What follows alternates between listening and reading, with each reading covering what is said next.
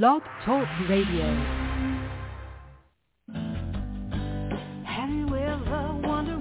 Welcome to MindShifters Radio with the Forgiveness Doctor, Dr. Michael Ryce. I'm Jeannie Ryce, your co-host. We also have co-hosts Dr. Tim Hayes and Michelle Bechet. We will share with you the wisdom of the first century Aramaic internal process of forgiveness. We offer tools and support 5 days a week. We will support you in building a solid foundation within yourself to live in pure love, in Aramaic, Rachma. Michael is the author of the book, Why Is This Happening to Me Again? For more information about the forgiveness process, please visit www.whyagain.org. And now, welcome to the show, MindShifters Radio.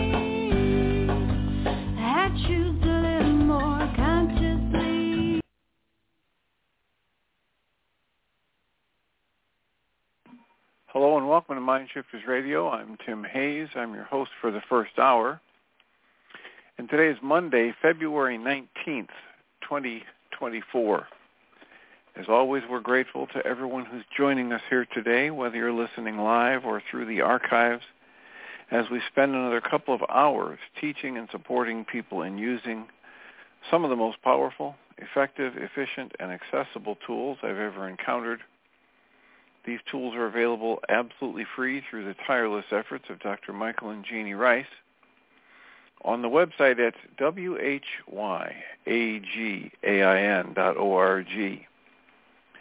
If you go to that website and click on the two words that say Start Here in the upper left-hand corner, it will take you to a page where you can download and read Chapter 24 of Dr. Michael Ryce's book. His book is titled, Why Is This Happening to Me Again? And that chapter of the book contains a narrative description and explanation of the primary tool in this work.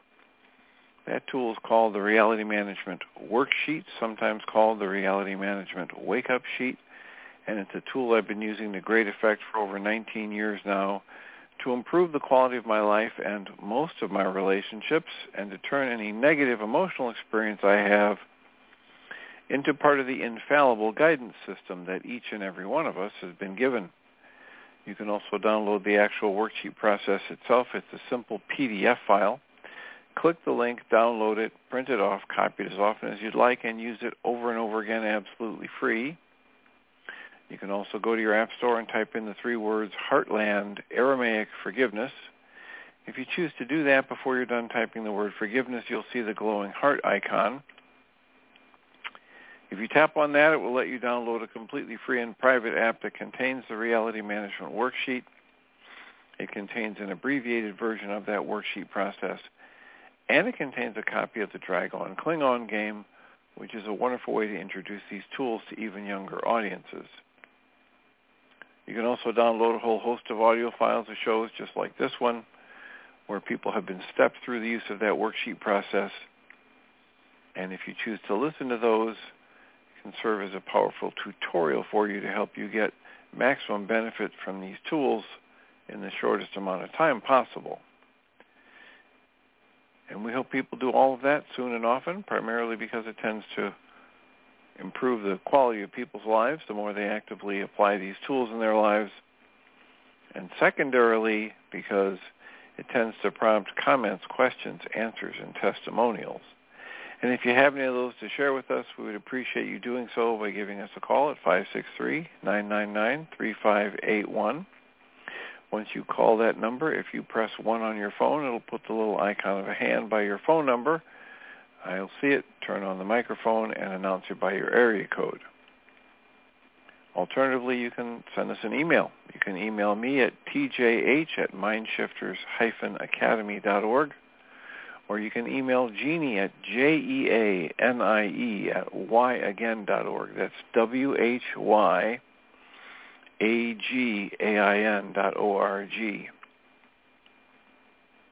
And we greatly appreciate whenever anybody chooses to do that, because it makes it far easier for us to live into our intention with this work. The intention we have with this work is to be of service. And if you'll let us know how these things are landing for you, we will grateful, because then we will try and do more of what is working most effectively or efficiently for you. If you send us an email, we'll address the comment or question on the Internet show, and then as time allows, send you a notification about what day and time that feedback occurred, so you can listen to the feedback or input from the archives. And today's Monday, so we have time for comments and questions. We've had a couple of shows last week where it was just comments and questions. We had a couple other shows where I did an overview, kind of a review of the first 12 lessons of the Way of Mastery. And it came to me to do that because that 12th lesson of the Way of Mastery is explicit about saying, there's just been so much offered in the first 12 lessons that's really important for anybody to ingest, make sense of, play around with the exercises, actually do the work of stepping into having a new experience for yourself of your own life and your own creative process, and everything that might come in the next two books, what is called the Way of Transformation and then the Way of Knowing.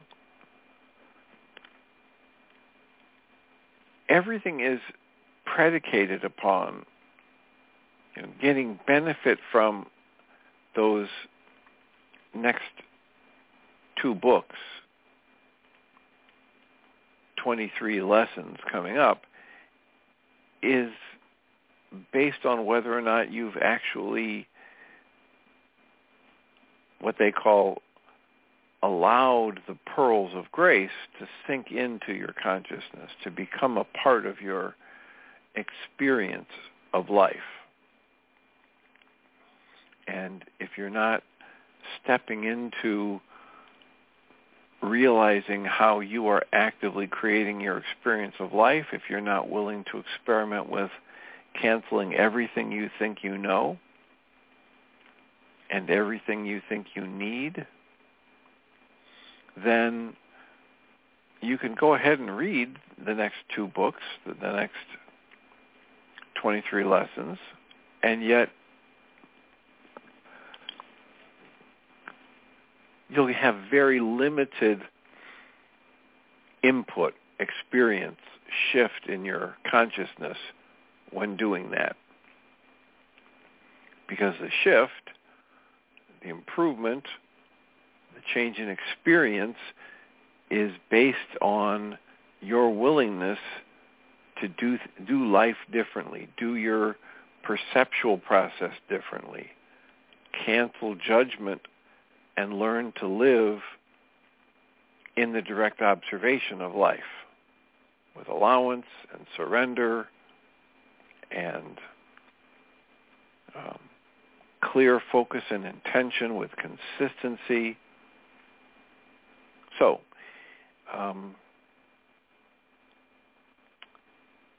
the archives from the last couple of weeks have been finishing the reading of the 12th lesson, the first 12 lessons, and then a couple of shows where there was just this overview, a summary overview of the first 12 lessons. And this is a great time for comments or questions about what people are experiencing in listening to the first 12 lessons and or talking about what your own experience has been in terms of changing how you're approaching life, or whether or not you're able to take increasingly more and more responsibility for what you're experiencing in your life. We had somebody call in on Friday and talk about the letters from love, or unconditional love, And that exercise that was suggested by Liz Gilbert and the We Can Do Hard Things podcast, where they read those letters and talked about the difficulty in the process of allowing something other than the conscious logical mind to take over in that process. And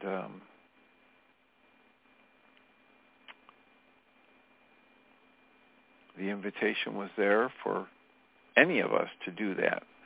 And to do that exercise, all one has to do is just clear some space, get a clear sheet of paper, and write at the top of it, "Dear love, what would you have me know today?"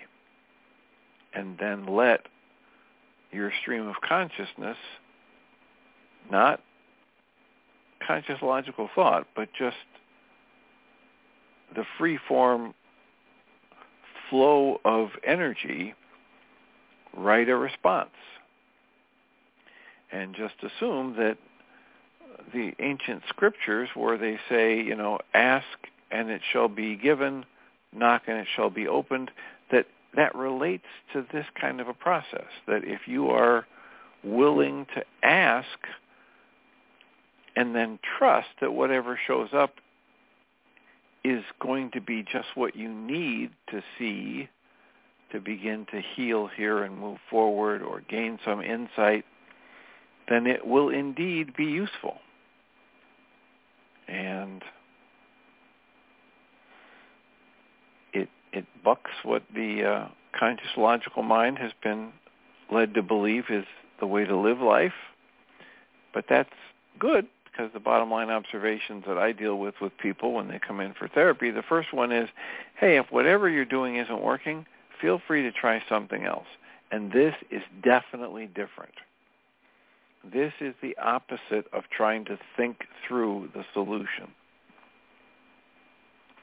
This is understanding that there is a flow in life and that my experience of life will be better, will be greatly improved, the more I learn to allow and accept and surrender to and ask to be taught by that flow of life and or the intelligence that gave rise to me and all of life. And that's our invitation for much of this work, beginning with the promise in the way of mastery. And it is certainly the invitation in every reality management worksheet process where I map out how my conscious logical mind is telling me that my anger or my fear or my resentment or bitterness or hurt is justified. And once I map that out, then I cancel all of it and ask to be shown something else, a whole new way of looking at, experiencing, interpreting, and responding to the flow of life events.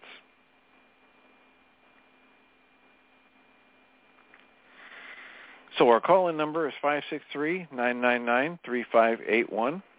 If you call that number and press 1 on your phone, I will see it and we can have a conversation.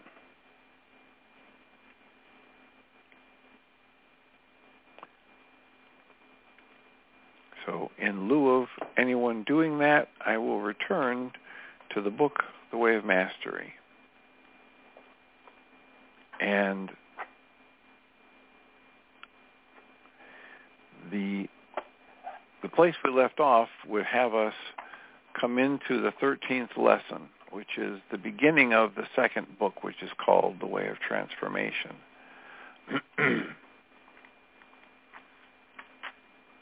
And the Way of Transformation, lesson 13, or lesson 1 in the Way of Transformation, in the big blue book where all these 3 books are put together, this is listed as lesson 13. And the title of that lesson is, You Are Unlimited Spirit. And as so often happens in these lessons, it starts with the three words, now we begin. And the essence of that teaching is that there is only now. We are always beginning. Each moment is an opportunity to start fresh. And the text reads, now we begin. Indeed, as always, greetings unto you, beloved and holy friends. We come forth to join with you, and yet we are not apart from where you are. We are not inaccessible to any of the Creator's offspring. In truth, separation does not exist in all of creation. This can only mean that I am not apart from where you are. And where you are has nothing at all to do with the location of the body that you have learned to call your own. In truth, you are pure spirit. Capital S, spirit. In truth, you are as I am. In truth, that which you are abides throughout all dimensions of consciousness. In truth, that which you are has never tasted separation from your Creator. There is an aspect of you that has chosen to perceive yourself as identified with the physical body in your third-dimensional world called time and space. This is a part of the experience you have created and thus called to yourself. But when I speak of self with a capital S, I speak not of the little s self, which is the dream of the body, the little s self that you have identified yourself with. Rather, I speak of the capital S self that transcends all limitation and exists in all dimensions.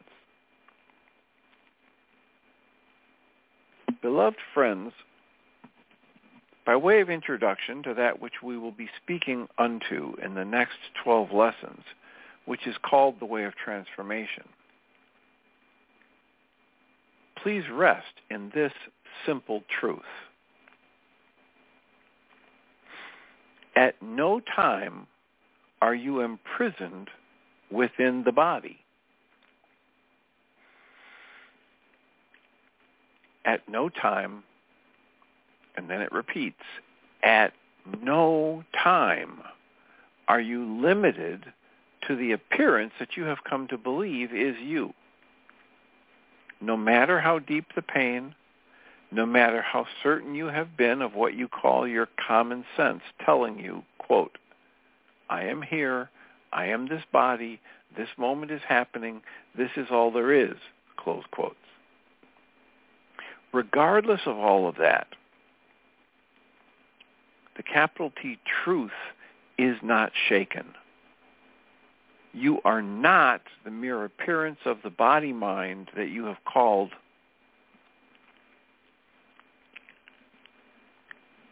the, quote, self, close quotes. Now, with that simple point as a foundation, we can begin. Everything about this work is predicated on the observation that you are not just a body. You are not your thoughts about yourself. As Krishnamurti would say, the thought is not the thing. The name you give a thing is not the same as the thing. The name you give yourself is not who or what you truly are. Any more than if you have one of those cameras that can take an instant picture, whether it's a Polaroid or today the smartphones or cameras that have a digital image, and you snap the picture, and then seconds later, moments later, you can see the picture. that picture is not the person or thing you just took a picture of. It's a symbol. It's like walking up to the Mississippi River and dipping a cup in and taking the cup out and saying, well, here's the Mississippi River. It's no more the Mississippi River than that picture is you.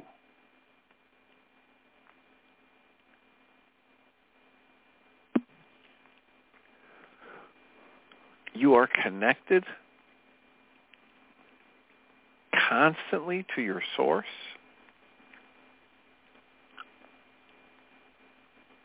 You are connected to dimension upon dimension of existence. You are not stuck in the body. You are never a prisoner. At no time are you limited to the appearance that you've come to believe is you.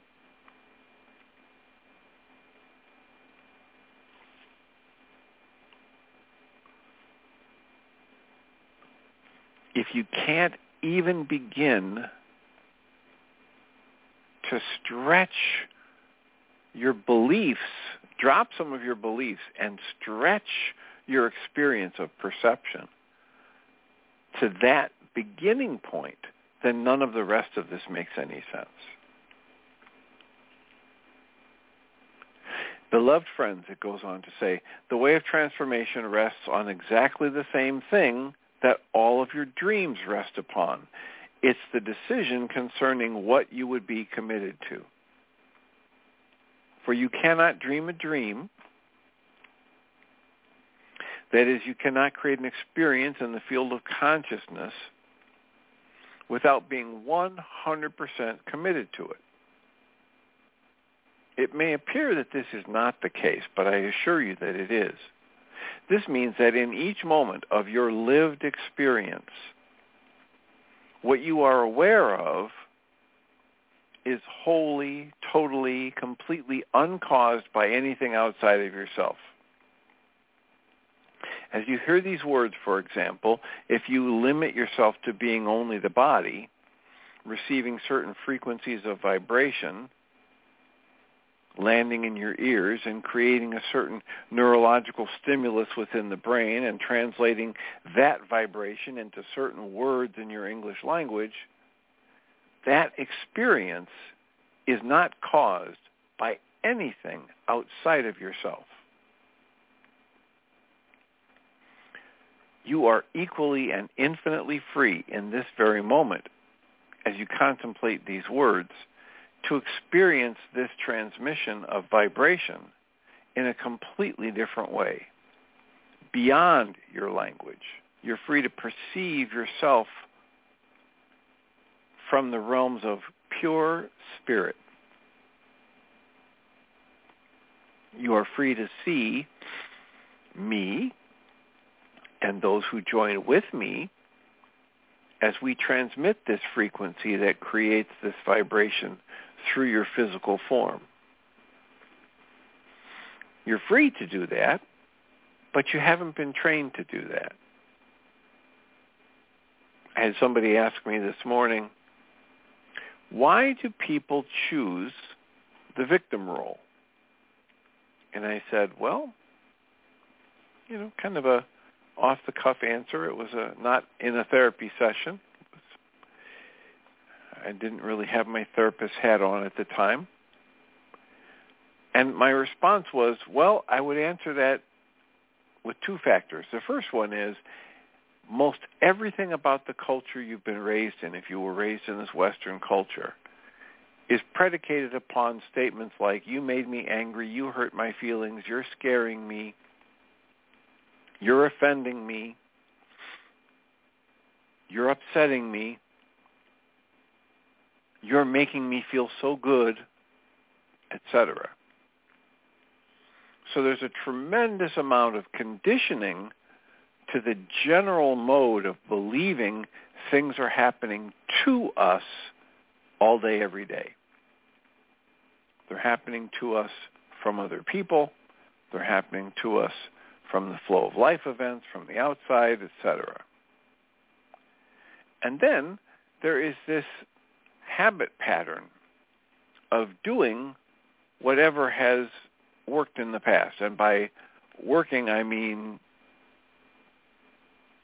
if a person has done something and then they survived, that can be said to have worked. So from this model of evolution and growing and learning generation after generation, my ancestors did what they did and survived, and then they would do more of it. And those ancestors that did things and they didn't survive, they didn't get to pass on their genes. So the habit of diving into the bushes and running for cover at the smallest disturbance or sound of noise was rewarded, in a sense, quote, rewarded, close quotes, by survival, even for those people who dove into the bushes and ran away from completely safe, harmless stimuli. So the idea is we were probably inheriting behavior patterns and predispositions for things that leave us generating fear and over-predicting negative outcomes. Simply because if I'm over-predicting a negative outcome, I survive better than if I under-predict those negative outcomes.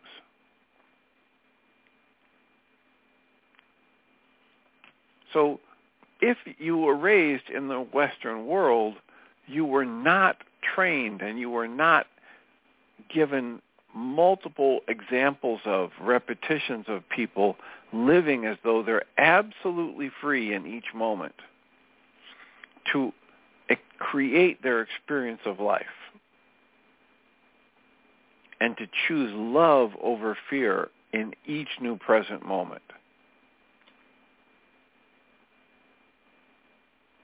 And yet, that's what this book, from the very first lesson, has been introducing us to. It says, if you want to get started on this pathway to awakening, the first step is just allow this thought into your experience. And they're well aware in this book that this is not something we're used to. Here's a brand new thought for you. Happens in the 5th page of the book. It says, look, nothing that you experience is caused by anything outside of you, and you experience only the effects of your own choice. The first step in awakening is just allow this thought into your mind and watch what happens. So here we are in the first lesson of the second book, and it's just amplifying that. At no time whatsoever are you limited to this appearance that you've come to believe is you, this body.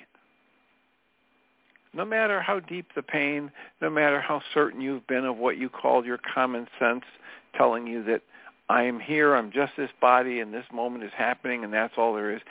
Regardless of all of that and the thoughts in your mind that you've been conditioned to believe and trained to believe are true, you are not just the body mind. Which means you only experience that which you've committed yourself to having as an experience.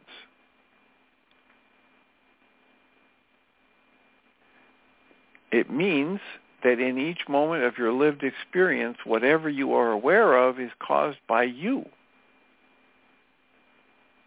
Even the experience of hearing these words and translating them into a certain meaning is caused by the process inside you. Now, earlier in previous lessons, it said, no, that's your intellect doing most of this, right? And your intellect is simply this, what Guy Finley would call the mechanical level of mind that just does what it's programmed to do. And the Way of Mastery, it says your intellect has been shoved full of trivialities like garbage in a garbage can. So what they're asking us to do in the first lesson of the first book and the first lesson here of the second book is shake things up a bit and introduce yourself to the thought that I'm creating everything I experience, that I'm absolutely free in each moment to choose differently.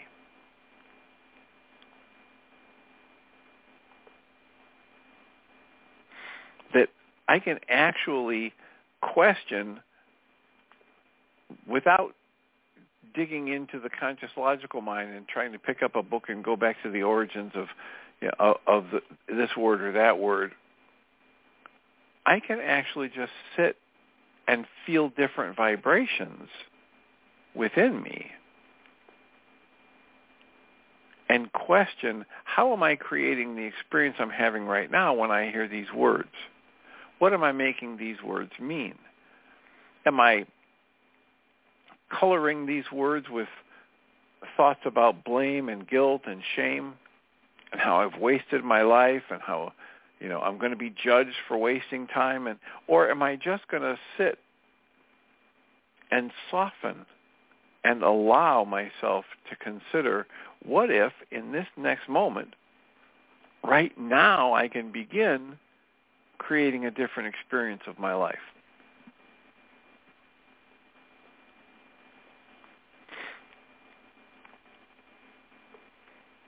So this text goes on, has a new segment titled, An Exercise to Expand Your Awareness. And the text reads, here is a simple exercise. Take just a moment within your consciousness and drop this simple pebble. Quote, I am not what I have perceived myself to be. I am unlimited, pure spirit, and nothing is unavailable to me. Therefore, in this moment, I choose to open access to other dimensions of experience so I might call this moment to me in a very different way. Close quotes.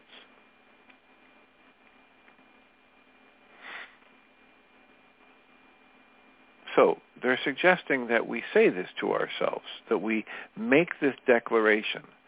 I am not what I have perceived myself to be. I am unlimited, pure spirit, and nothing is unavailable to me. Therefore, in this moment, I choose to open access to other dimensions of experience so that I might call this moment to me in a different way. Close quotes. And then the text goes on and reads, as the words are spoken, notice what images begin to come up in your field of awareness, as you perhaps imagine yourself to be far more than just a body, abiding in a far greater set of dimensions than the physical dimension. Do you see fleeting images of other beings? Do you see colors of light? Do you have subtle feelings that perhaps you'd not been aware of while you were focusing on the English translation of the vibrations? What do you notice drifting through the field of your awareness? Pay attention to it, for you cannot imagine what you have not or are not experiencing. In other words, if it's happening to you, it's as real as any other experience you have. The text goes on and says, you are the field of consciousness having that experience now. You create the capacity.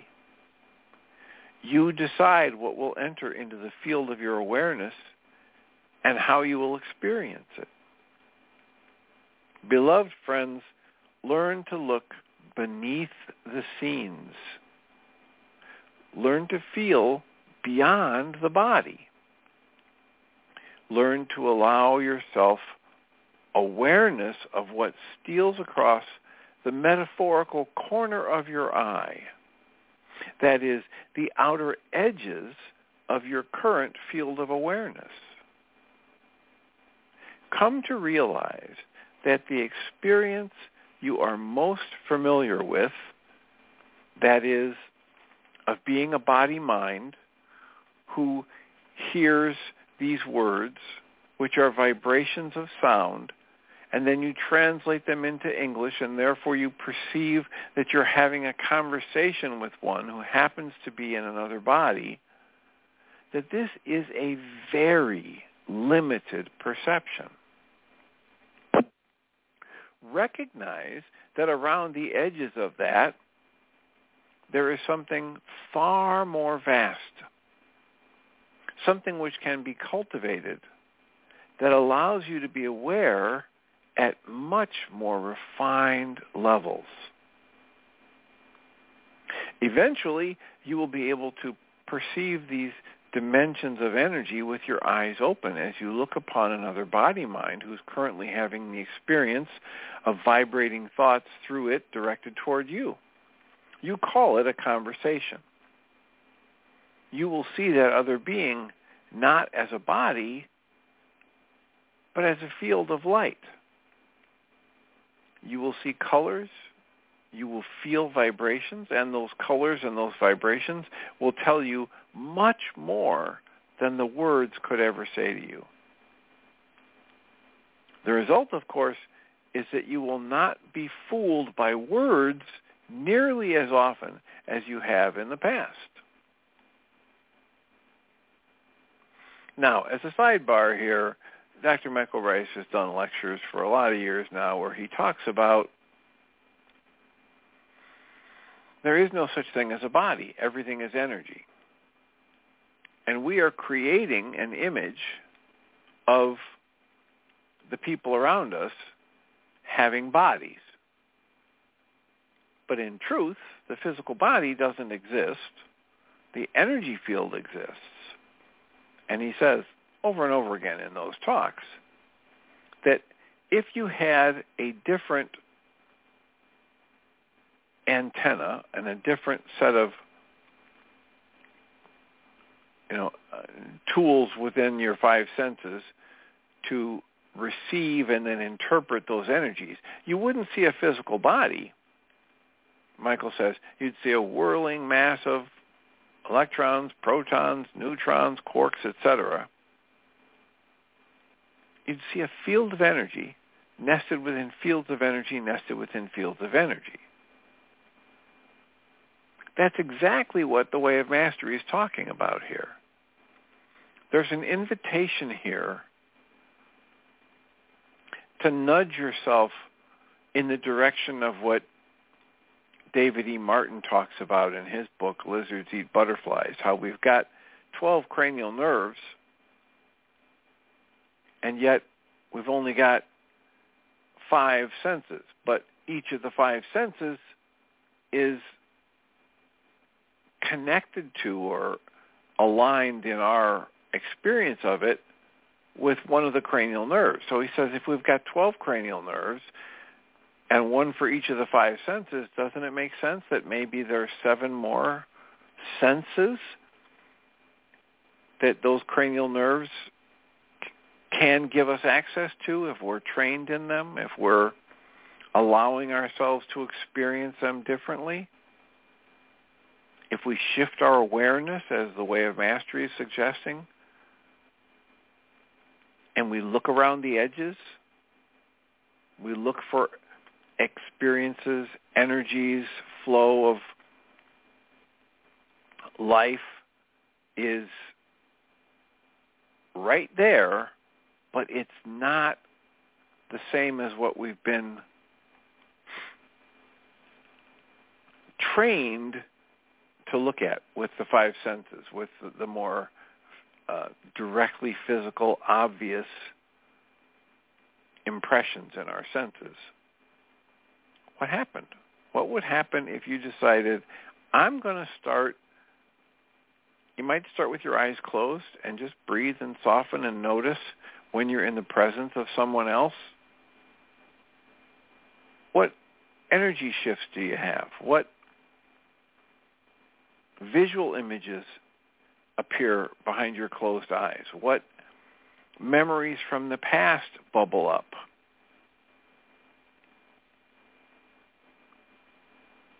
What's around the edges of this gross, hard set of physical sensations that we call our five senses?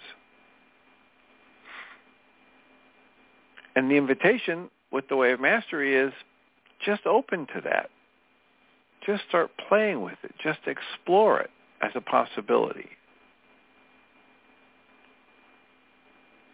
And what they say here is, there's no two ways about it. You will begin to have different experiences.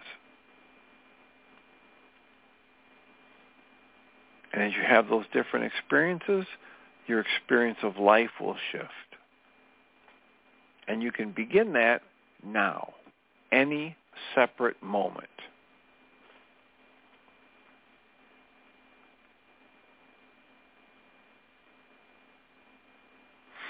The text goes on and says, practice this little exercise as often as you choose in any and all circumstances. It is not difficult. You simply use the field of your consciousness to decide to be aware of what is around the edges of this third dimensional experience you're having. For instance, when you are in your automobile and you pull up to a red light, as you sit next to another automobile with a driver, look over through the physical eyes. If you limit yourself, you will see an automobile and another body sitting behind a wheel, similar to what your body, what you call your body, is doing behind your wheel of your automobile. What if you allowed yourself to play by looking at that being and saying within your mind, this is but one small expression of that being. I wonder what's occurring around the edges. You might surprise yourself when suddenly a thought comes into your consciousness. And you know deep in yourself that that thought is not yours. It could be a thought of the person in the car saying to themselves, oh my God, why didn't I iron my husband's shirt this morning? He's going to be so angry.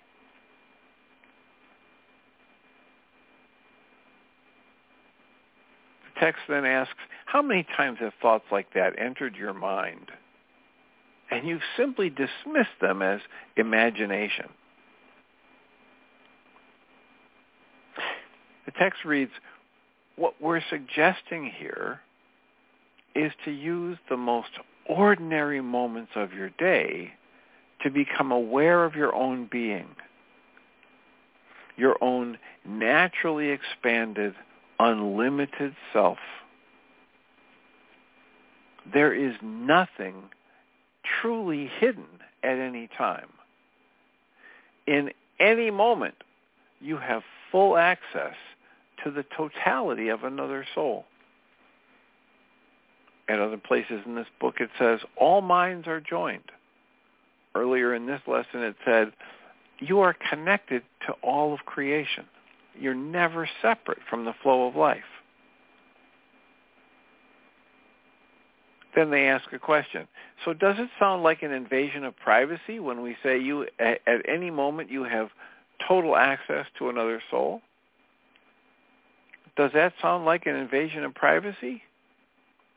Beloved friends, there is no such thing. Privacy is only important for those who believe that they are cut off and separate, and perhaps they have something to hide.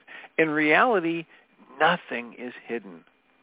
As you come to trust that the deep nature of your own being is perfect wisdom, perfect compassion, and perfect love, you will begin to release the fear that you have built up around the extraordinary skills that you already possess. Now, this is a challenge to most people, especially in the Western world, where we're taught about our privacy and our right to privacy, and you don't have a right, and nobody has a right to, stick their nose in your business and this, that, and the other thing. They're talking about, in this work, we're being invited to an entirely different level of experience of ourselves and everyone around us. If you step into an experience of yourself which reveals that your true being is perfect wisdom, perfect compassion, and perfect love, then any sense of a need for privacy is immediately dissolved. As long as you create a sense of being separate, then the idea of having a need for privacy and protecting yourself seems really important. But when you understand that there is no separation, the separation is a dream, and you understand fully, deeply that your complete essence is perfect wisdom, perfect compassion, and perfect love, and you have skills and powers beyond what words can describe, then there's no need for a sense of separation, and there's no need for this construct of privacy that develops around the dream of separation.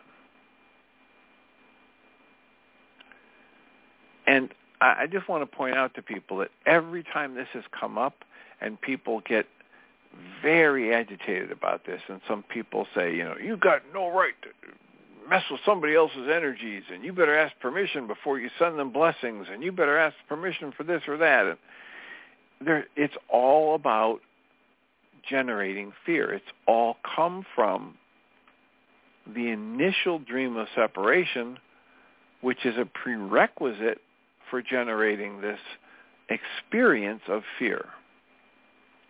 And that fear is simply an illusion that's created by us using the power of creation itself to create an experience of being separate and to create an experience that there's something of value that we could lose or something of value that we need that we could be prevented from getting. All of that comes from the fantasy, the illusion, the dream of being separate. All minds are joined. You have total access to the experience of life that any other soul might have. And the text goes on and says, when you open to this, you will discover that you can trust your unlimited spirit, the capital S spirit. As you sit in your car, looking at the one behind the wheel of an automobile next to you, and you allow yourself to relax and notice what is around the edges, as it touches your consciousness, you will realize that this means that minds are not separate one from another. If their mind is touching yours, yours is touching theirs. And you are free to send them love. You're free to notice what you pick up from another. And without opening the physical mouth, you can send the answer of wisdom that they are seeking. Imagine being able to go to your grocery store and push your little metal carts down the aisle so that you can fill it with the boxes of what appears to be fresh food, and notice the thought waves of those around you. Imagine beginning to pick up what is going on in their drama, their story, their life, and actually being able to telepathically communicate to them the answers to their dilemmas. Would that not feel like a greater degree of freedom than what you're accustomed to?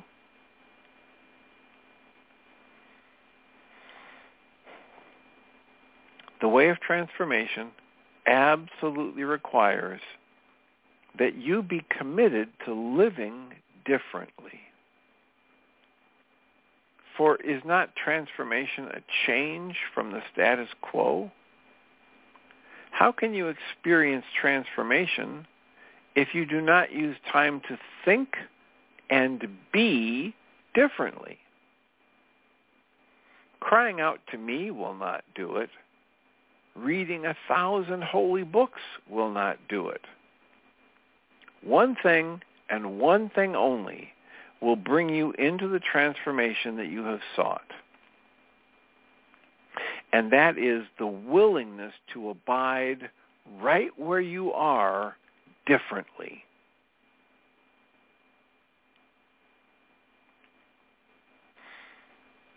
Begin again with the simple exercise of reminding yourself that in truth you are unlimited, capital S, spirit, abiding in all dimensions. All extraordinary abilities are already inherent in your consciousness. For if they were not, it would mean that the Creator creates within equality. Your egoic mind might respond, quote, well, you were born with that gift, but I don't have it, close quotes. And the response is no.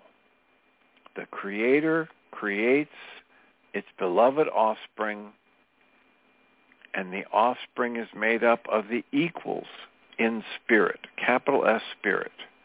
The only difference in the field of time is that it appears that some have accessed and cultivated their inherent abilities more so than have others. When you use this to perceive another as more special than you, as a way of proving to yourself your lack of worth, your smallness, and your weakness, you're creating that experience. You think that perhaps someday, if only you lived the next 100,000 lifetimes being a good person, then maybe these abilities will begin to spontaneously show up in you. But there are no accidents, and nothing you see being made manifest in the life of anyone, none of it has occurred by accident. Everything you see is deliberate. Everything. Therefore, if you would look upon another and say, oh, they can talk with Yeshua, but I could never do that. Stop lying to yourself. Rather, come to see that this ability is being made manifest in your field of awareness. And it's because you have called it to yourself as a reminder of what is already inherent within you. If another person lays the hand of the body on the forehead of one who is sick, and the one who is sick arises and the disease is no longer present, remember that you have called that experience to yourself through that beloved brother or sister, and you've called it into the field of your consciousness to remind you of the truth of your being. And if then you feel attracted to being a healer, then drop everything else you are committed to and begin healing.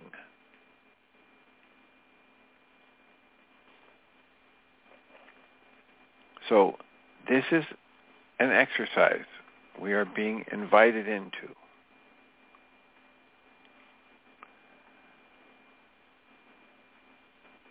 It starts with reminding myself, I am not what I have perceived myself to be. I am unlimited, pure, capital S, spirit, and nothing is unavailable to me. Therefore, in this moment, I choose to open access to other dimensions of experience so that I might call this moment to me in a different way. So it begins with that, and then it moves on to wherever you are. If you're driving in your car, if you're walking in a grocery aisle, understand that there are layers and levels of consciousness and energy and experience and wisdom available to you, and they may just be just beyond the edges of what your physical senses will show you.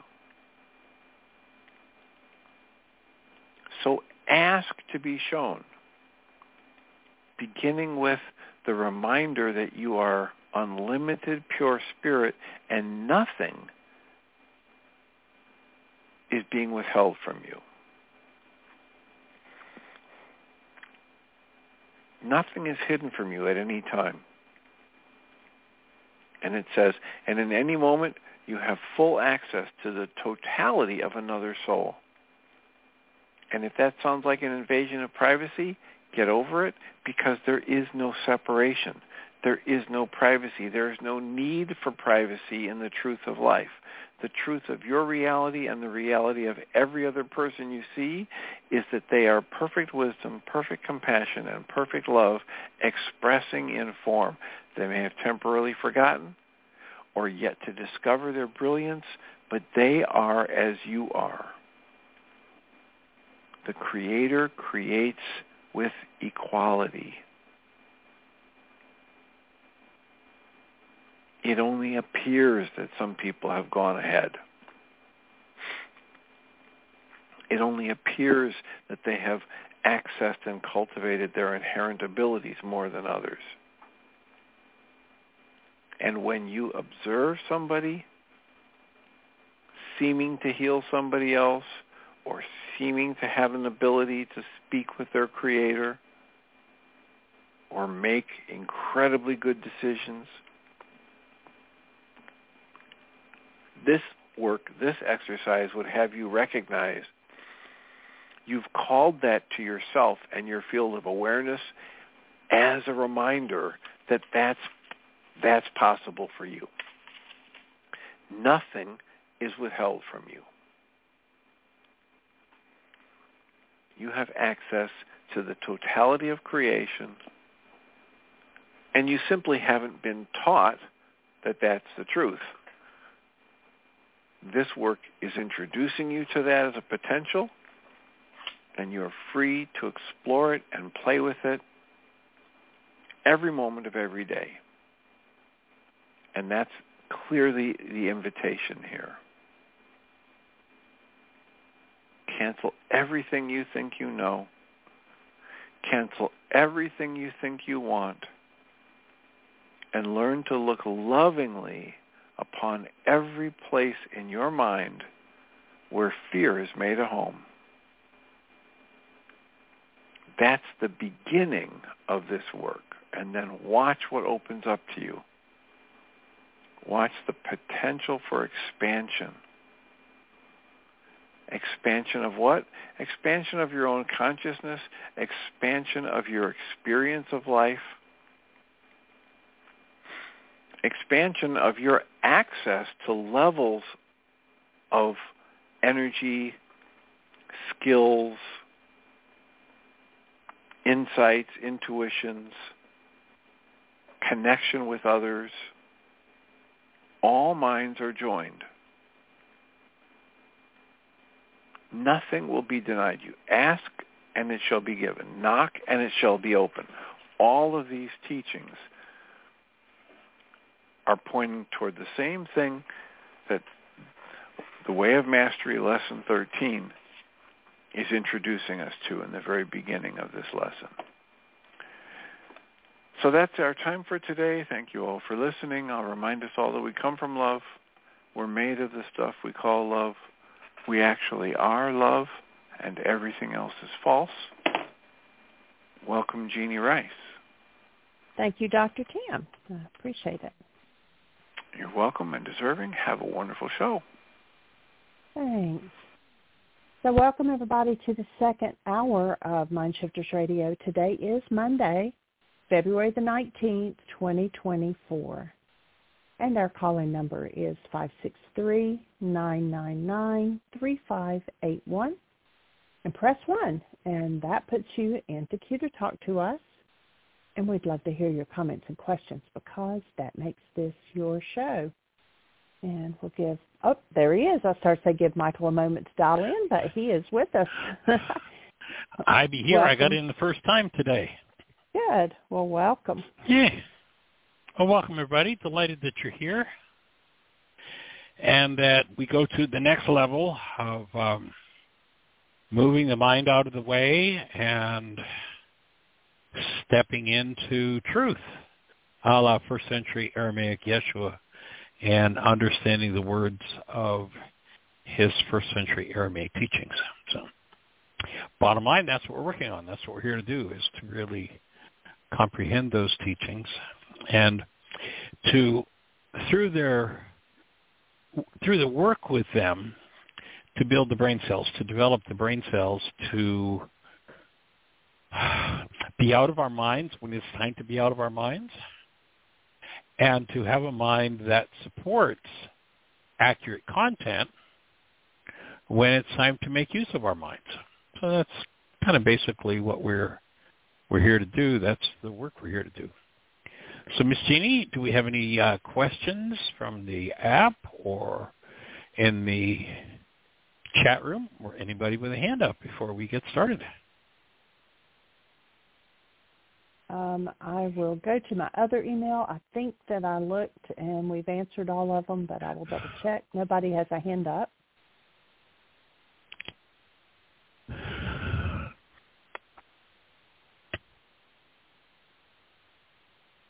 Nope, we've answered all the questions. Awesome. Cool. Well, then I'm going to just pick up a little bit of where we left off on Friday, just to have the continuity.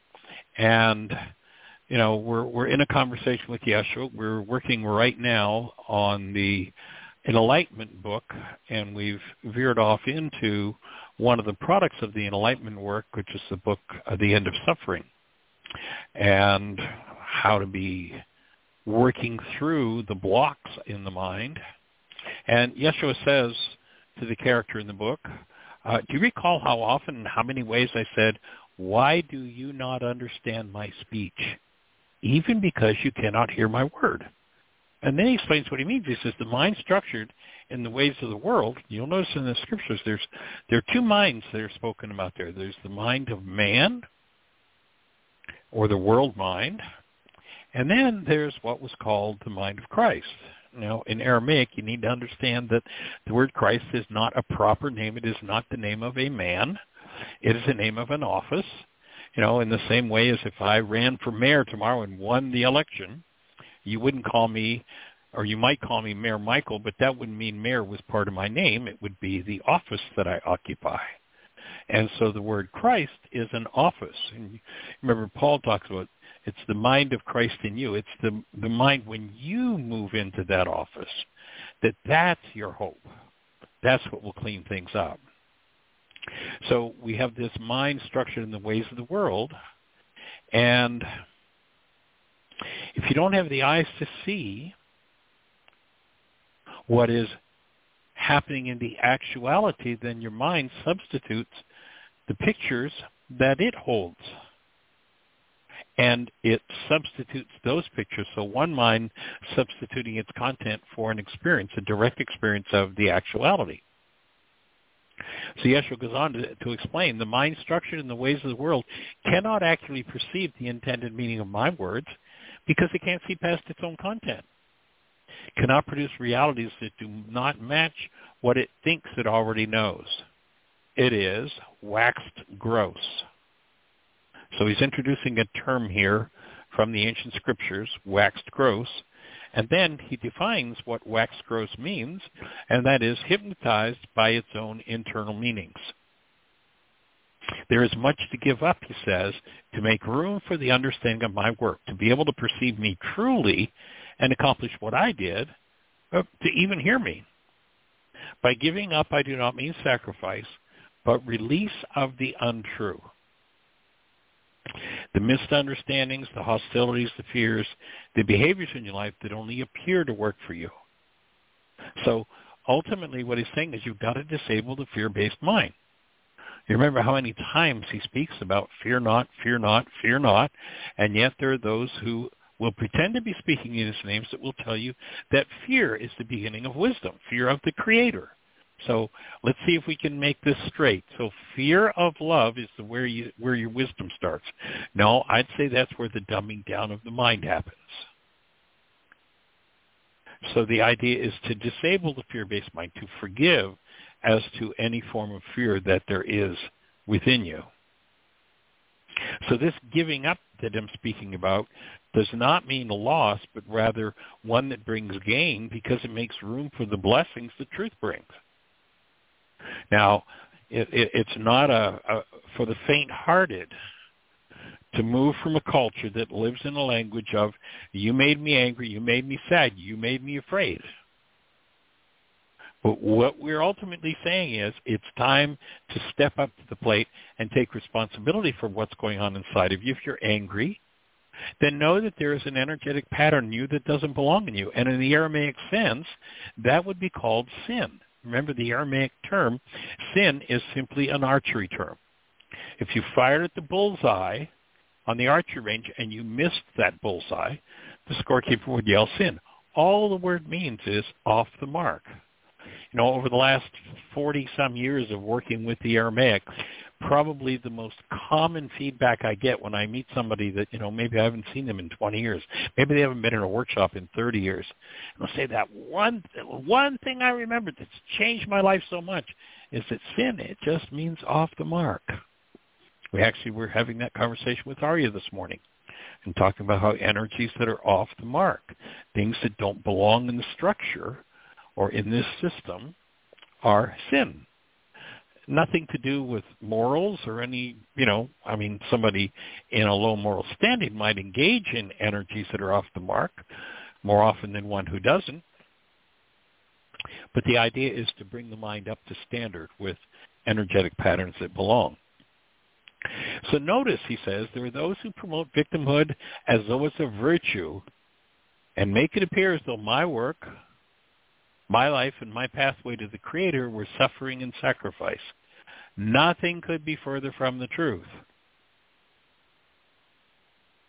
My pathway to the Creator was clearly love, but the world mind, glued to its woes, uses the idea that my crucifixion and death were about suffering and sacrifice to justify clinging to an ancient misperception of a punishing, wrathful Creator. A Creator that could only be appeased by the blood of his own Son. I demonstrated a principle and truth worlds apart from that. A truth that the world mind has not yet gained comprehension of in the last 2,000 years.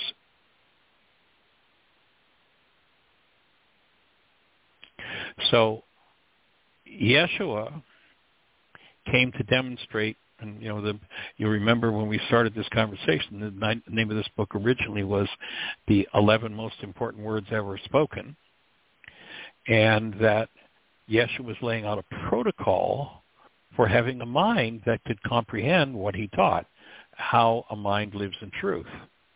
So Yeshua came to demonstrate this protocol in a behavioral fashion. He didn't come to tell us about the excellence and benefits of suffering. I've been cast, he says, by the world mind as the king of victims, but I never played such a role. I had no intention of making it look like suffering was the way to God. My message, interpreted through a cultural mindset of victimhood and fleshed out by those who are lost in their own unresolved pain, was turned up inside out. It was a totally incorrect interpretation of what I intended. What I did wherever I saw suffering was to presence the love of God and thereby quickly dissolve and bring that suffering to an end. I brought healing.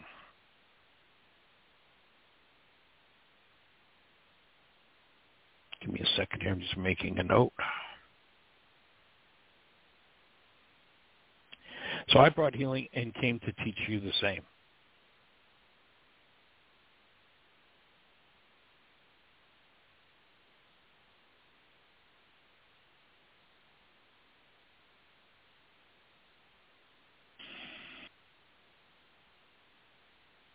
So remember, the title of our book is The End of Suffering, not the excellence of suffering.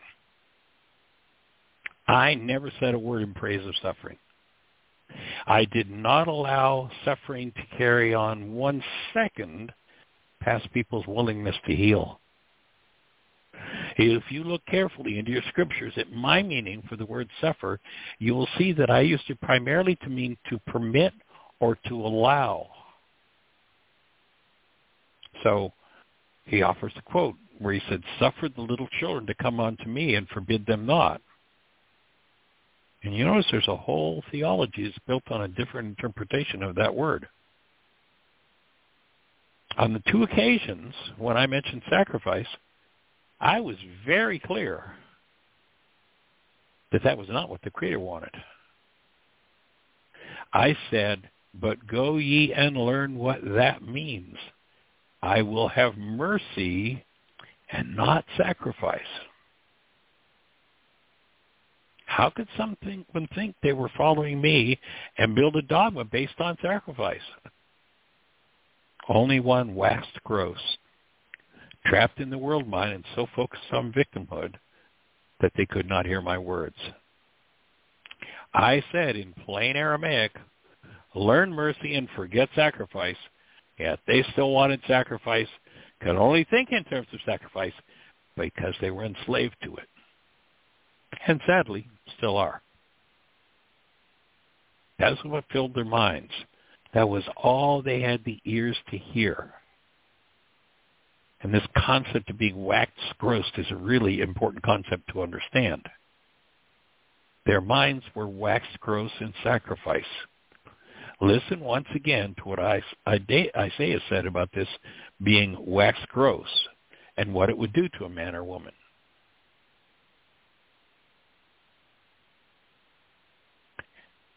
Waxed gross means that in hearing ye shall hear, and shall not understand, and seeing you shall see, but shall not perceive. Their ears are dull of hearing, and their eyes they have closed, lest at any time they should see with their eyes, and hear with their ears, and should understand with their heart. What do you suppose the alternative to a mind waxed gross is? Remember the first condition, Rahma.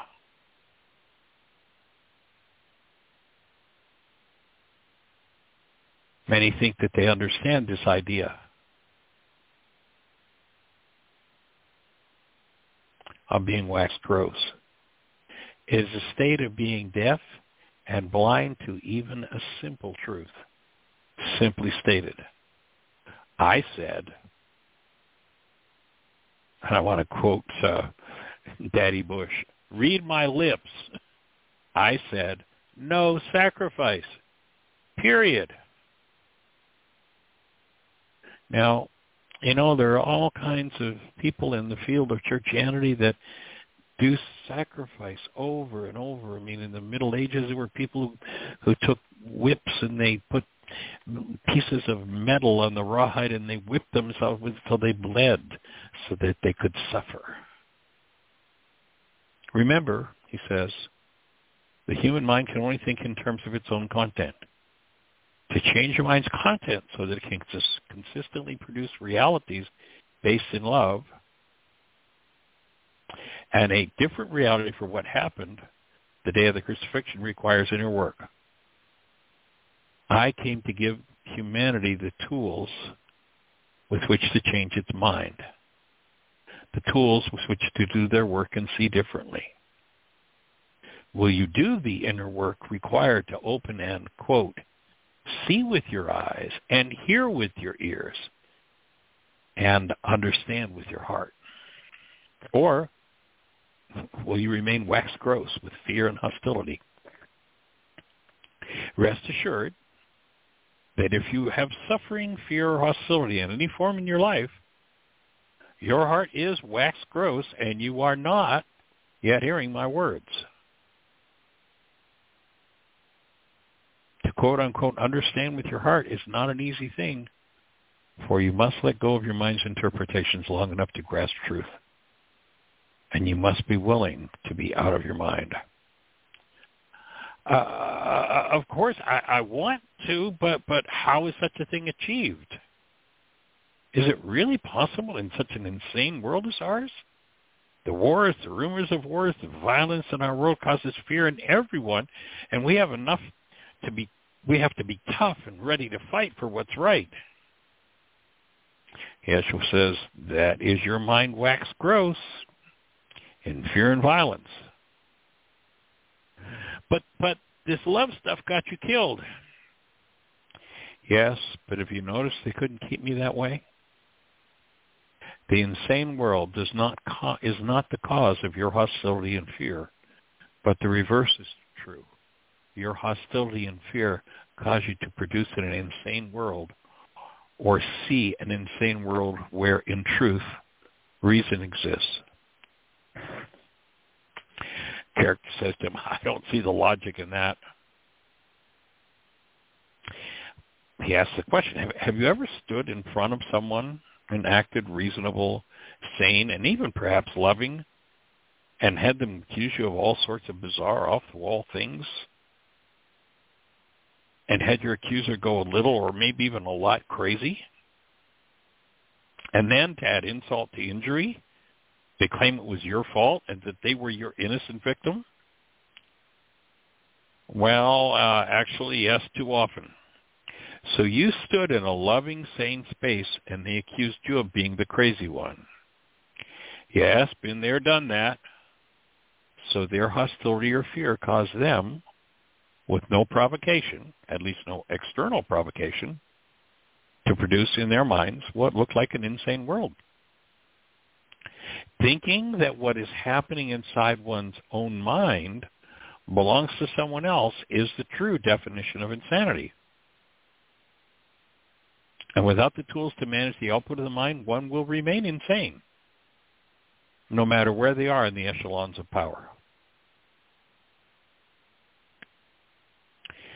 It has been said that the Creator could only be satisfied by the sacrifice of his Son, by my death.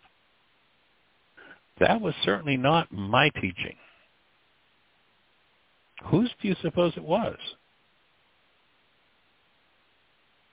The world mind, waxed gross, that is, filled with the belief in the heathen ritual of blood sacrifice, was and is deaf to my instructions. How clearly does it have to be said? What has become a cornerstone of faith in me for many is in direct opposition to my words.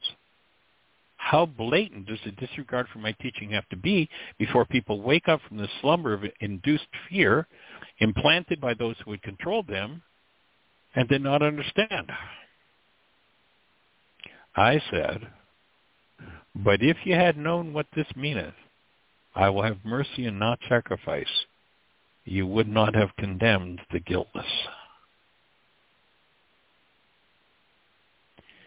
The interpreters of my words are all dead. I am alive. I said, the things I do, you too can do. Do you think they heard me? Without the eyes to see and the ears to hear? Who could hear the truth of my demonstration? Who could see what I was actually doing? I came into a world where suffering and victimhood was the norm, and purposely chose what appeared to be the worst affliction available to show how I could not be touched by it. The world mind misinterpreted my message and focused on suffering. It was incapable of living out of the protocol I said was necessary, and therefore it rendered them incapable of understanding. There are those who will say that the Greek is the original language of the Scriptures. If that's true, why do even the Greek scholars admit that Eli, Eli, lama sabachthani was left in the original Aramaic? Why have my Aramaic roots been covered up? Who stands to benefit? Do you have any idea what I actually said? Or better yet, what I meant.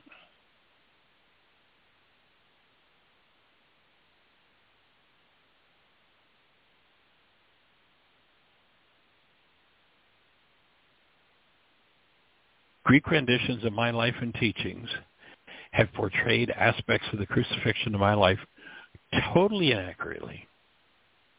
And many of the fine points of my teaching have been clouded and hidden. And actually, I'm going to change that one word from many to most. A falsification has taken place in the key words I said on the cross.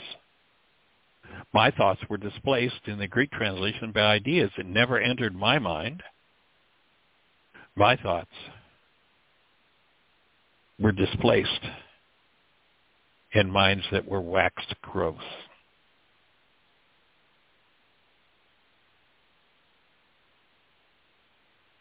Give me a second, I'll make a note here.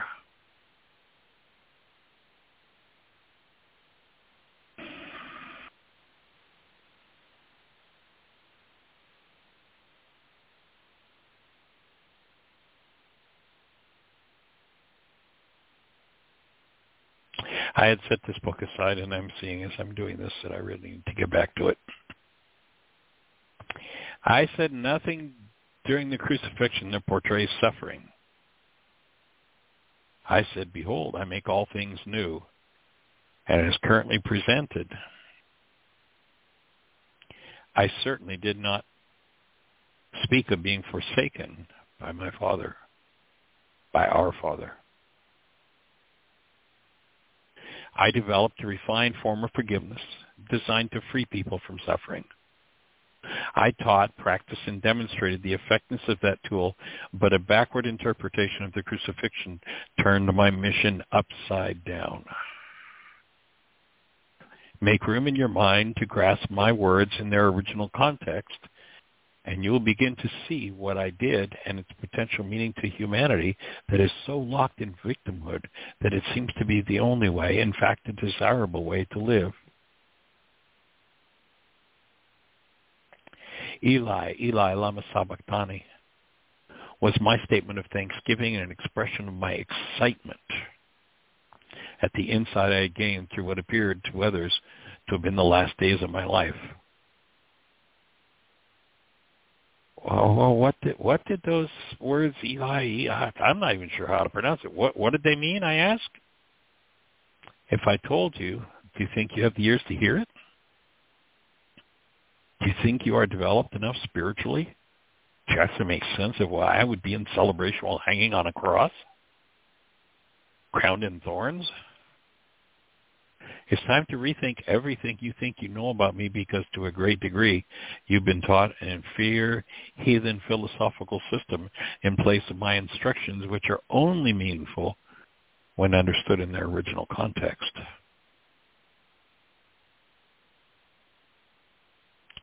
I came to put an end to suffering, not to promote it as a pathway to God. I intended to show that suffering has no effect on those who freed themselves from victimhood. I demonstrated that life delivers circumstances to make it look like suffering is the only option, but instead of suffering, I held to the mind of love in the presence of my enemies.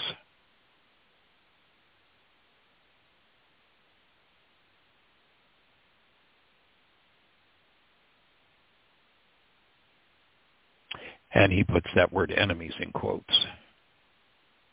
In your world of hostility, national and interpersonal war, and religious prejudice, who is ready? Who had the ears to hear that instruction? I established through demonstration what was possible for every human being.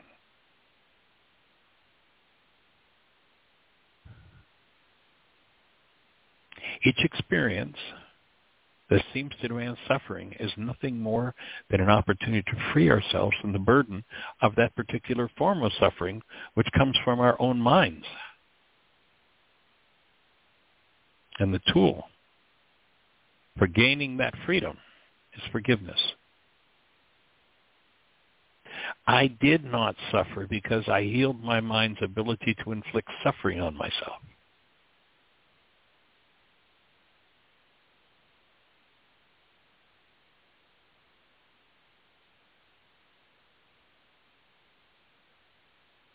In such an experience, you must forgive, which is to remove that particular aspect of suffering from your body's mind, and therefore end even the possibility of experiencing that form of suffering again.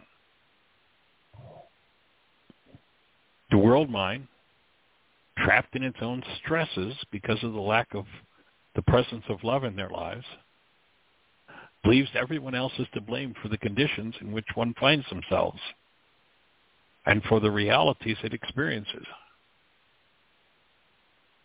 Wanting to appear religious, it then counsels forgiveness, but substitutes the idea of pardoning in place of what I taught about forgiveness. It piously suggests you let others off the hook for your suffering, that which you've inflicted upon yourself.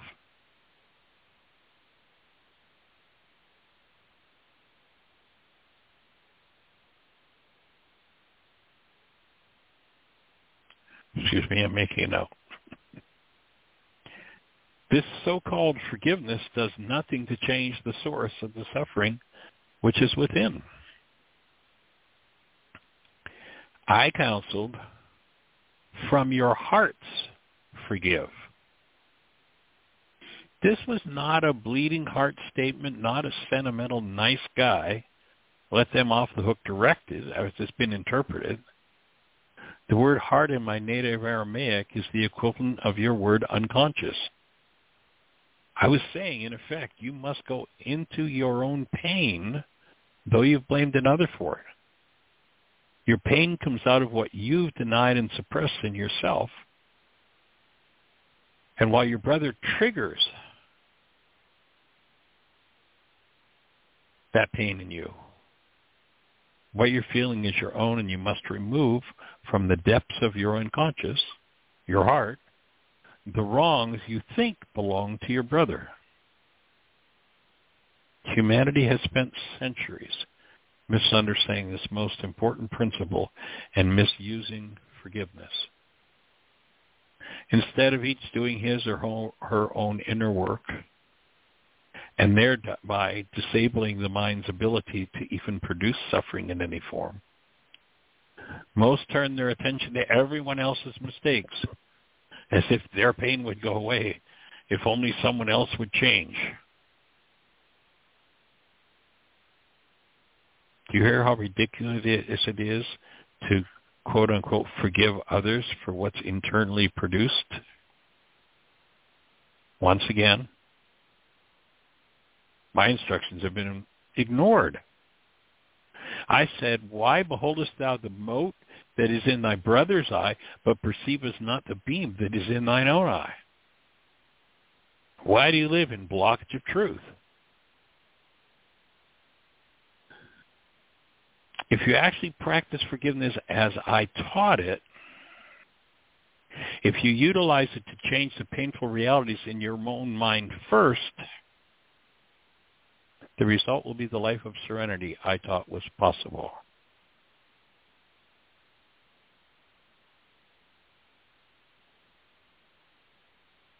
But you must use the tool as I presented it.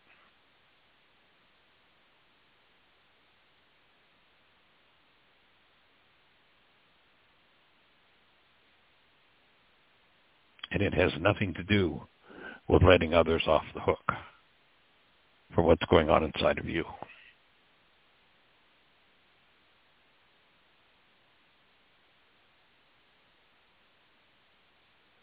Change the painful realities in your own mind first, and the result will be the life of serenity I taught was possible. Truly, you will then be able to say with me, I am not of this world.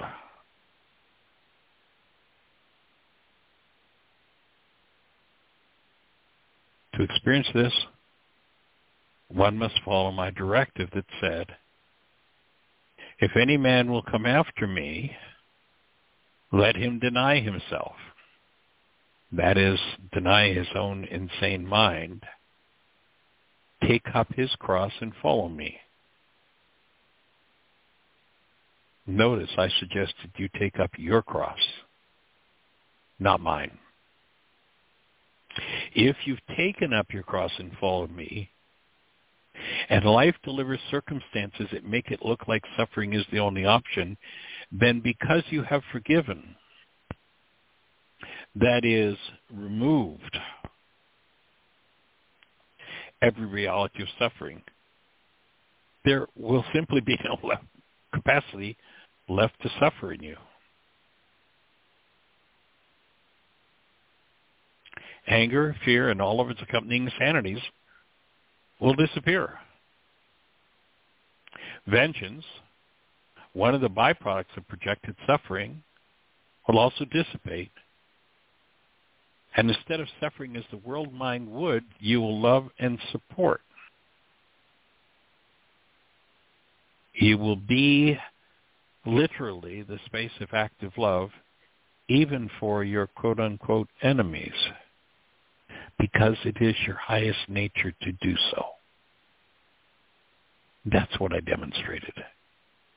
That's why they couldn't kill me. Not because of the excellence of suffering.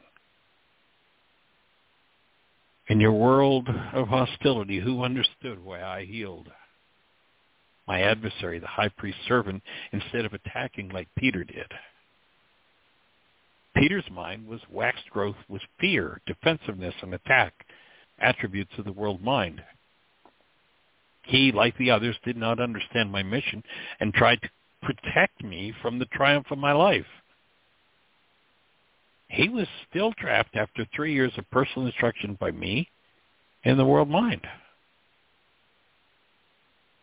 With absolute clarity and confidence, I went through the worst nightmare a human can imagine and came out the other side unscathed. I simply carried on my work. I established through demonstration what was possible for a human being. I truly have set before you an open door, and no man can shut it.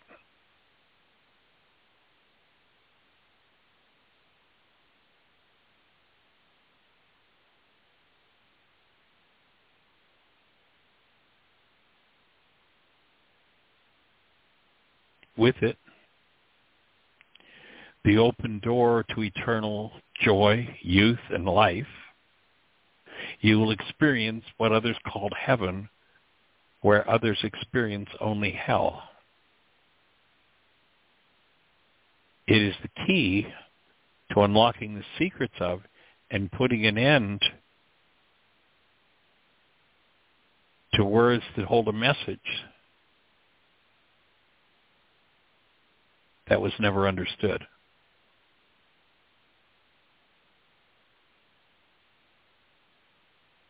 My words provided a reason to end suffering in a world that only knew how to perpetrate it.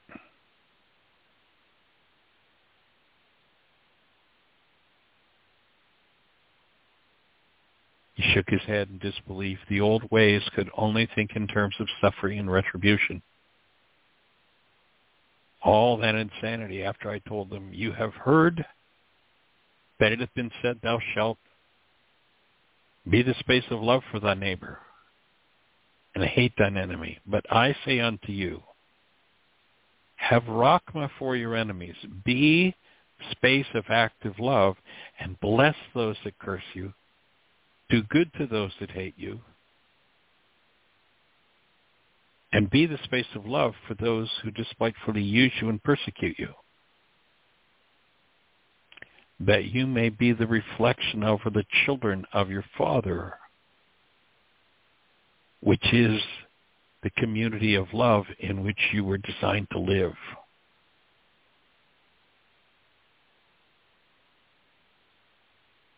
He maketh that presence of love, the sun, to rise on the evil and on the good, and sendeth the rain to the just and the unjust.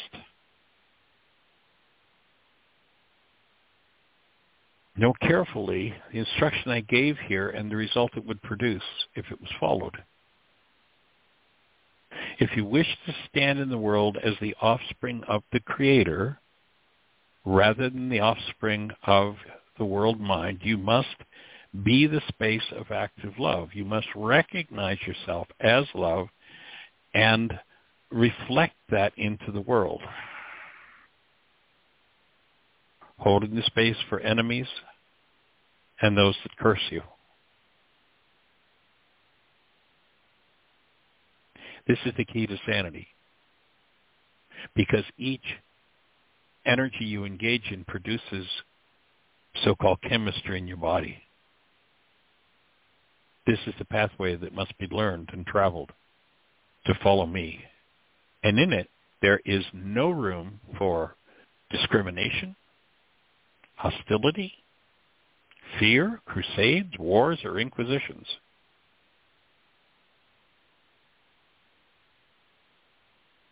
If your disdain, your condemnation, etc., is aimed at self or another, you're out of harmony.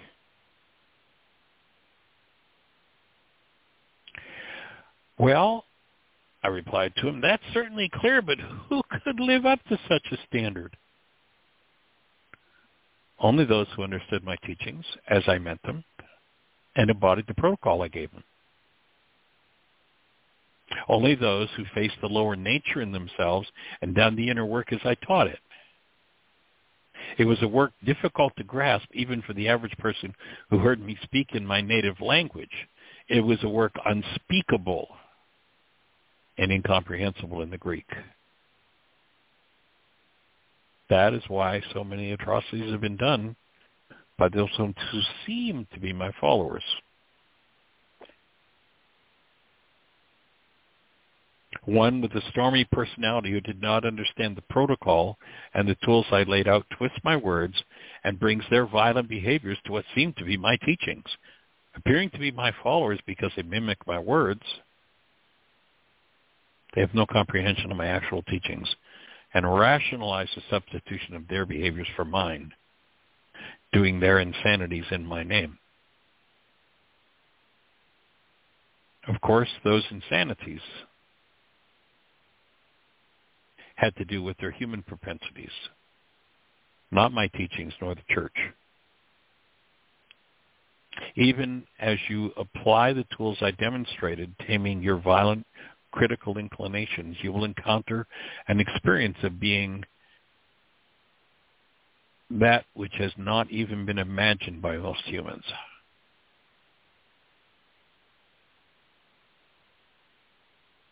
I offer him the thought, I've always wondered how so-called Christian nations could go to war.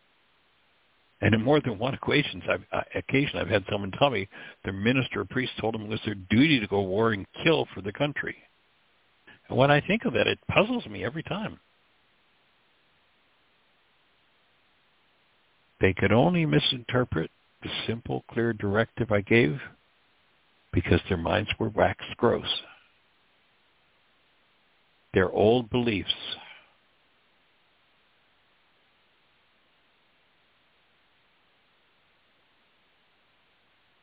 making a note here. Their old beliefs were rooted much deeper than my teaching.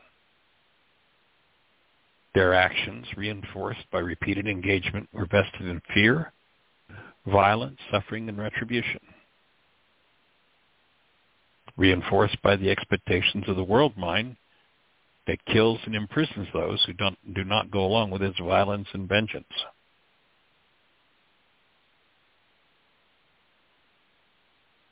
Those beliefs, held from the past and the behaviors they prompted, seem necessary to protect them in a fierce conflict and poverty-ridden world. However, while a threatening response to anything may bear the fruit of protection, it prevents the experience of existence.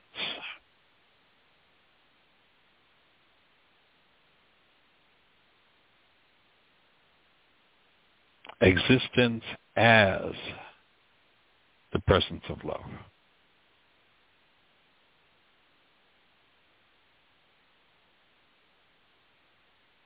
I not only pointed them toward it, but demonstrated it. And they could not understand because their minds were wax gross. In order to miss my core message, voices from the past, louder in their minds than the higher truth I attempted to give them, ran their lives. Thus, my words became seeds, just seeds.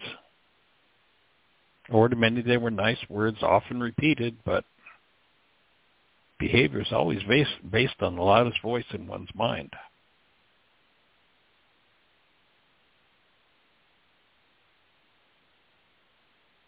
Within a hostility and fear-based mind, my words are impossible to live by.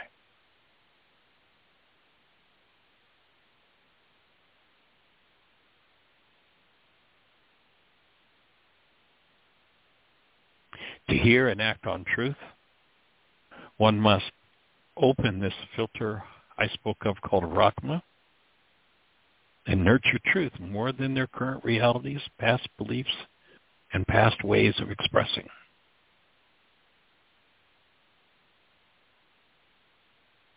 The only reflection of the honoring of truth is the ability to live it.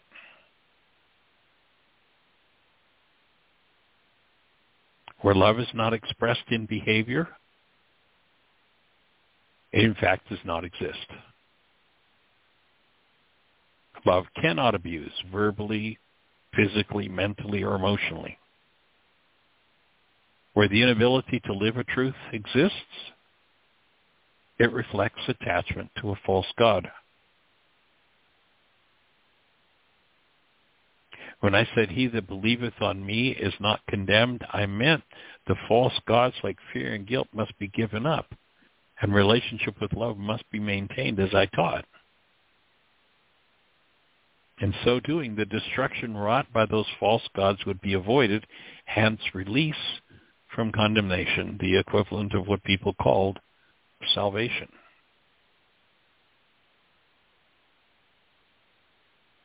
To believe is to be living.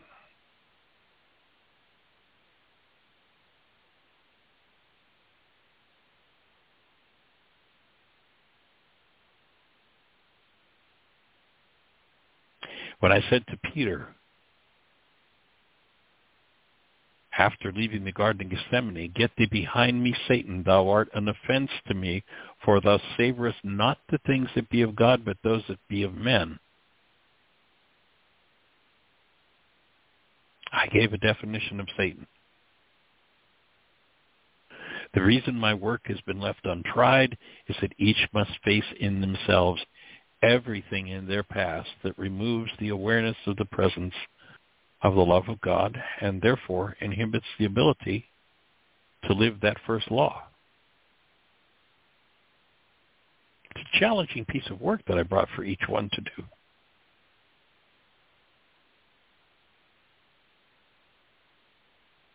To hear and act on the truth, you must first honor truth more than your own past.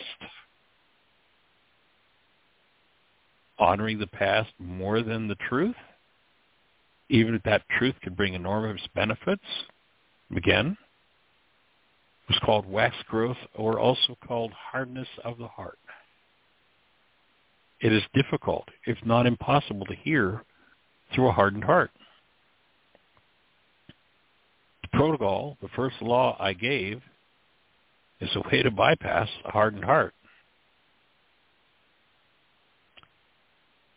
Spiritual leaders whose heart's been hardened will superimpose their fears and hostilities onto my teaching, then use them to control.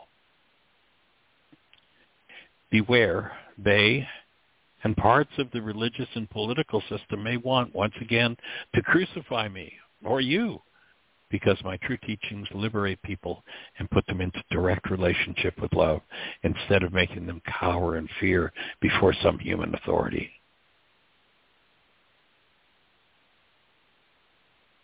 The Creator is love, And one that dwelleth in love dwelleth in the Creator, and the Creator in him or her.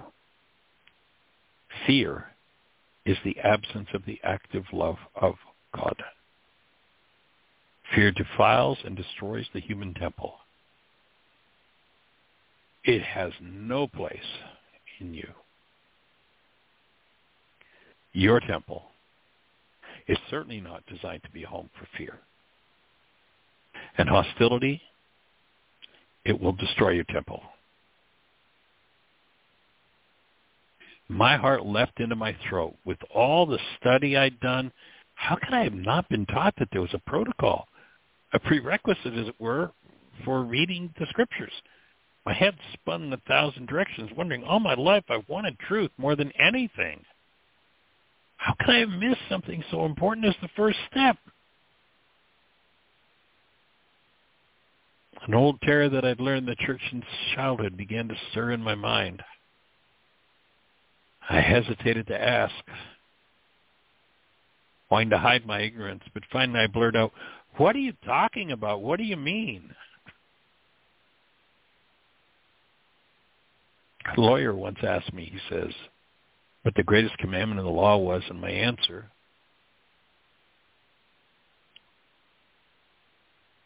I put the key to reading the Scriptures in a way that reflected their intended meanings and ultimately the key to life itself. Do you remember my answer to him? I repeated the answer 1,000 times in my work. You said you shall maintain rockma love for the Creator with your entire mind, with your whole nafsha, and with all your actions and in all your thoughts. This is the greatest commandment. Yeah, I know it by heart. It takes precedence over all. And the second, which is like unto it, you shall maintain rockma love in your mind for your neighbor as for your nafsha, and thereby maintaining yourself. I felt like a school kid being quizzed, and I thought I'd passed. In this instruction, they gave you the tools with which to govern your mind. I was, in effect, telling you how to keep it on track and, therefore, be in charge of your own life. Rest assured, if you don't know how to govern your mind for yourself, someone else will show up and take over both your mind and your life.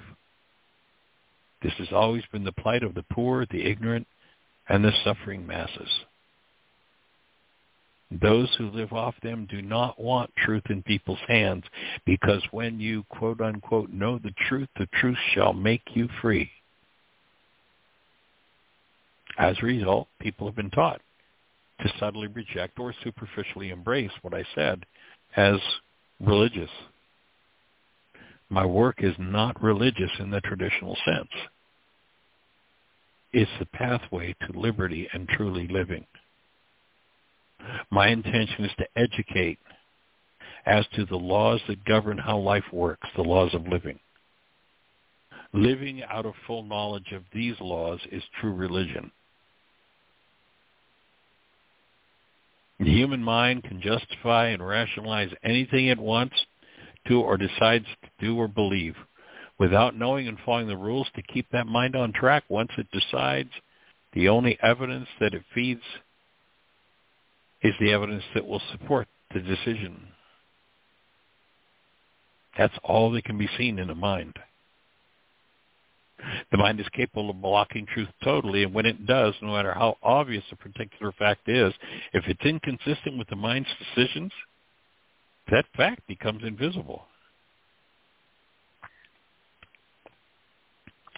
The mind will provide itself all the documentation it needs to make its conclusions justifiable, rational, and reasonable. The solution to this blockage of truth is honoring truth and following the protocol I laid out.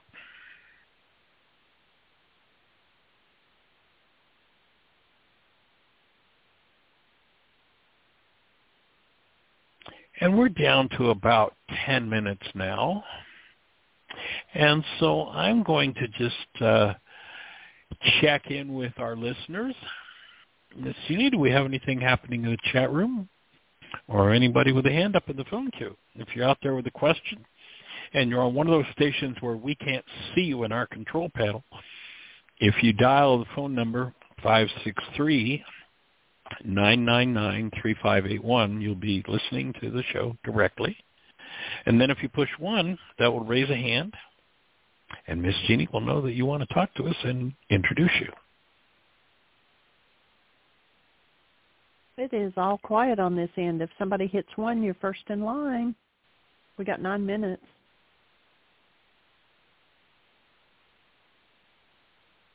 So if you're out there in listener land and you have a thought for us, push 1. Is this making sense? Is this fitting for how to develop a mindset that can support what Yeshua was actually teaching? Anyone with a question, a thought? Anyone who is working on an issue where you need some support, perhaps with the forgiveness tool, perhaps with the communication tool? I was working with someone earlier today that about 2 months ago began or took on the assignment to do some responsibility communication with a person that they were doing business with that had just aroused all kinds of crazy in them. And through probably 10 conversations, just mind raging, railing, just, but each day doing a little more work on it. And today finally shared with me on the phone, actually as I was driving back from doing some errands, shared with me a responsibility communication that was just void of emotion, void of pain, void of trauma. I mean, it took about 2 months, but a simple statement of, oh, here's what I'm seeing. The shift and the change that happens is possible. It takes time. It takes work. It doesn't happen overnight. The tools are about how to achieve the result, how to bring the result around in your own mind and restore you from a mind waxed gross, which, doesn't, for most people, make any sense. What do you mean a mind waxed gross? Hopefully you've got the brain cells for that now, and you can see that if your mind is constructing perceptions based in hostility or fear and placing those in front of your experience of yourself as love, inhibiting you from experiencing the actuality, creating a substitution, then you've got difficulty. Use the tools, and that whole circumstance and situation's changed. So, Miss Jeanie, you've got somebody with a hand up. Let's say hello. I do. It's area code 903. You're on the air. Who do we have? Greetings. My name is Rome. How are you all doing today? Doing well, Rome. Welcome. Glad to hear your voice. How can we support you? Is this making sense for you?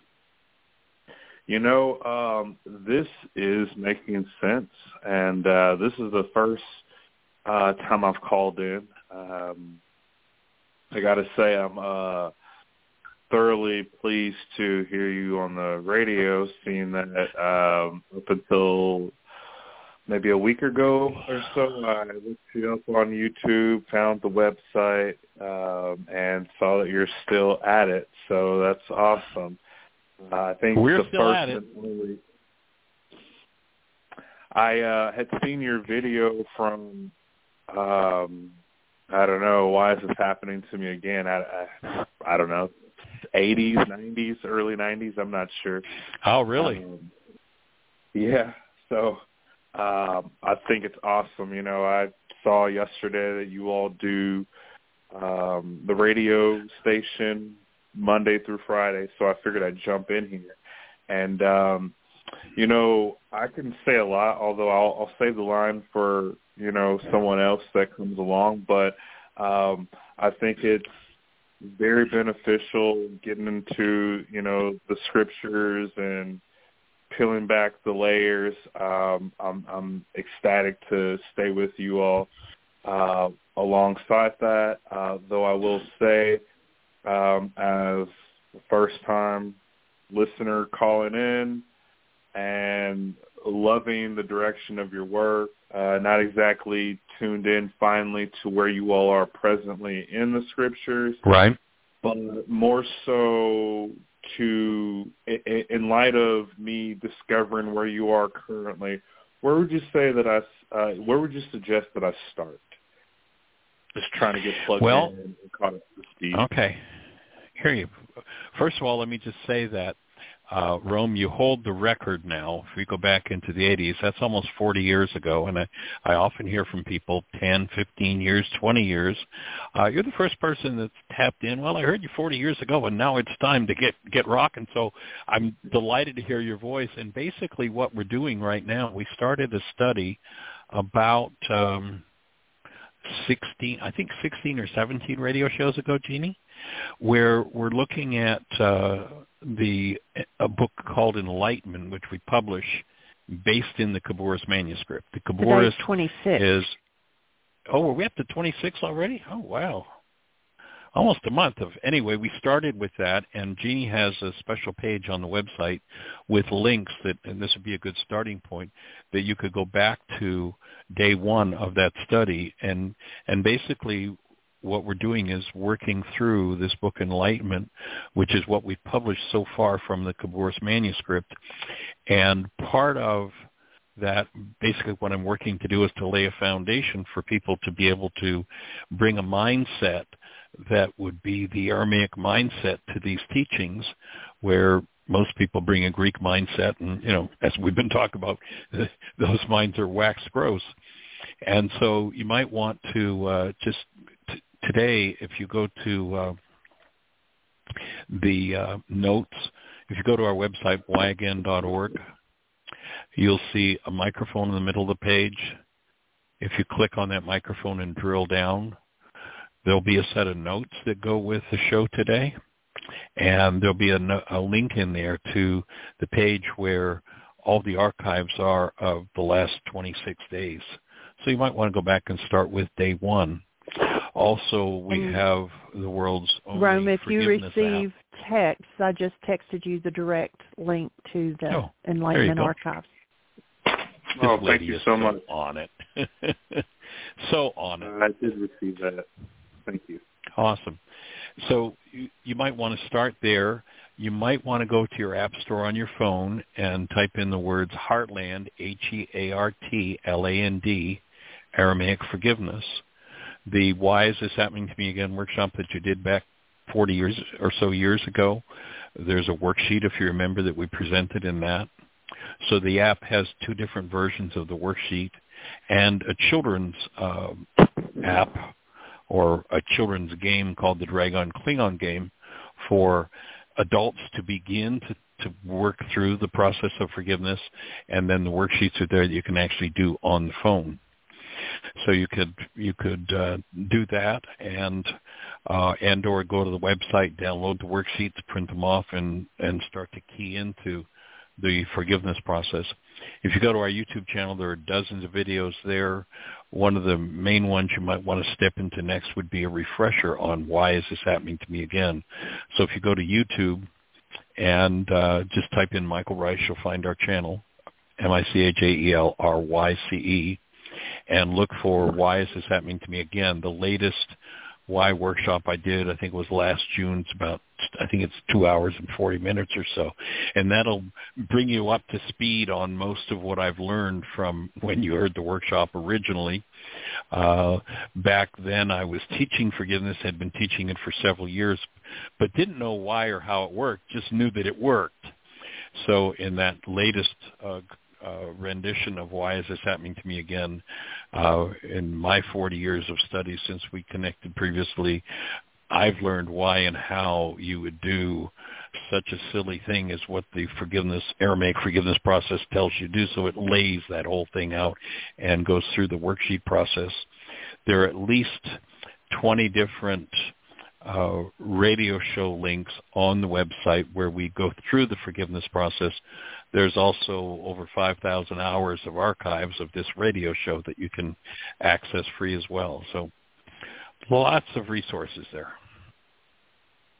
Well, thank you so much for all of that. Thank you all for all that you do. I see the time is now 2.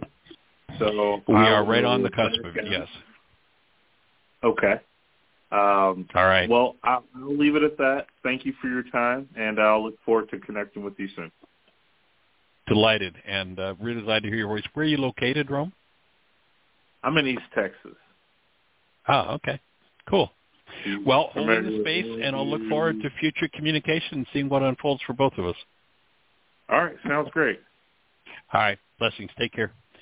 Thanks, everybody, for joining us. Have the best year yet of your eternal life. It's an awesome gift to give.